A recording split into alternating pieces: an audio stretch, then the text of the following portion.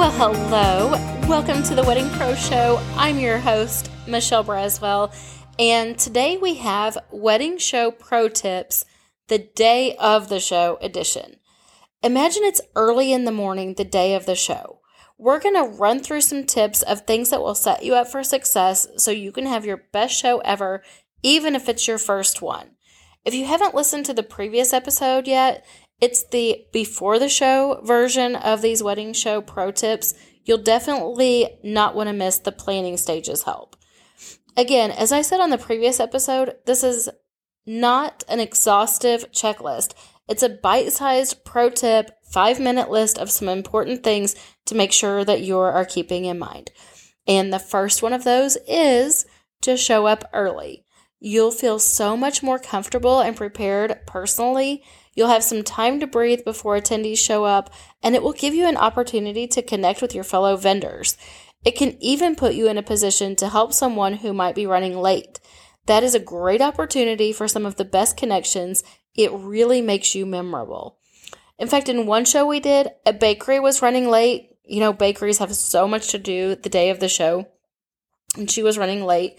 So when they arrived, we jumped in and helped because we knew this pro tip of being early, and she gave us her show special to pass on to one of our couples. It made for a great perk for the couple. It gave her an extra booking, and it was the beginning of a great lasting vendor relationship for both of us. So it was really worth it to get there early. It always is worth it to get there early. Number 2, if the show allows for it, stand in front of your table. You heard me say stand, right? We're not using chairs, like at all. You're going to be the one who is approachable, and if you can have your table toward the back of your booth, there's less barrier between you and the attendees, which automatically makes you more approachable.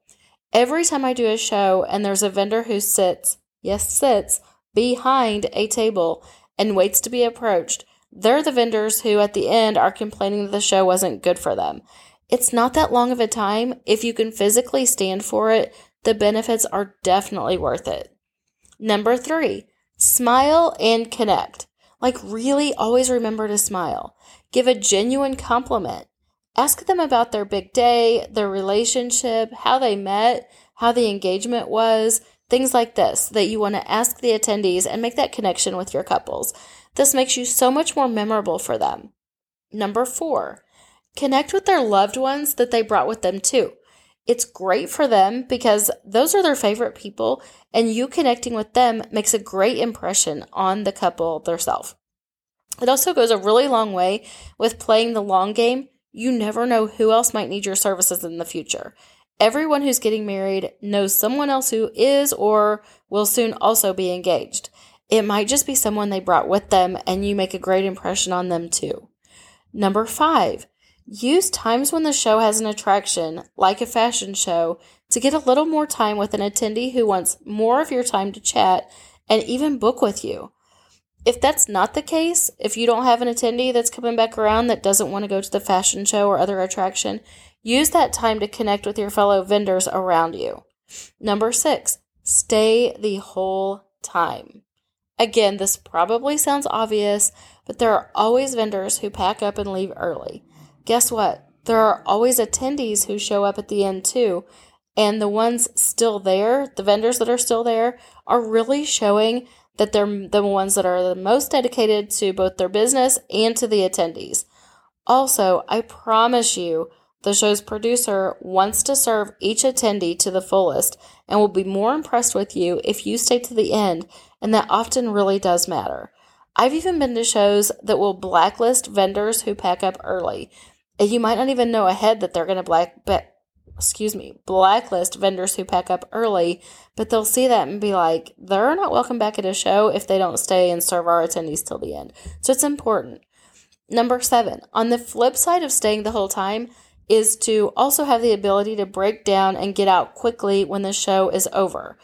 Equally important to the show's producer, who has probably been there hours longer than you have and was probably there the day before too, they'll also be annoyed if they have to stay and wait for you to be the last one breaking down. It's embarrassing, and it's just an inconvenience to them that you don't want to be. And again, Breaking down quickly also gives you a chance to stick around and chat with your fellow vendors to do one last wrap-up and establish that relationship. And here's your hot tip. When you're packing up, make whatever you need to start the follow-up process the easiest thing to get to when you unpack. When you get home from the show, if you have that info handy, you could even get a jump start on follow-ups before you unload the rest of your vehicle. We'll talk more about pro tips for after the show in the next episode, so stay tuned for that. Thank you for being here where we learn, grow, and connect together, and we'll see you on that next episode where we'll talk about the follow-up.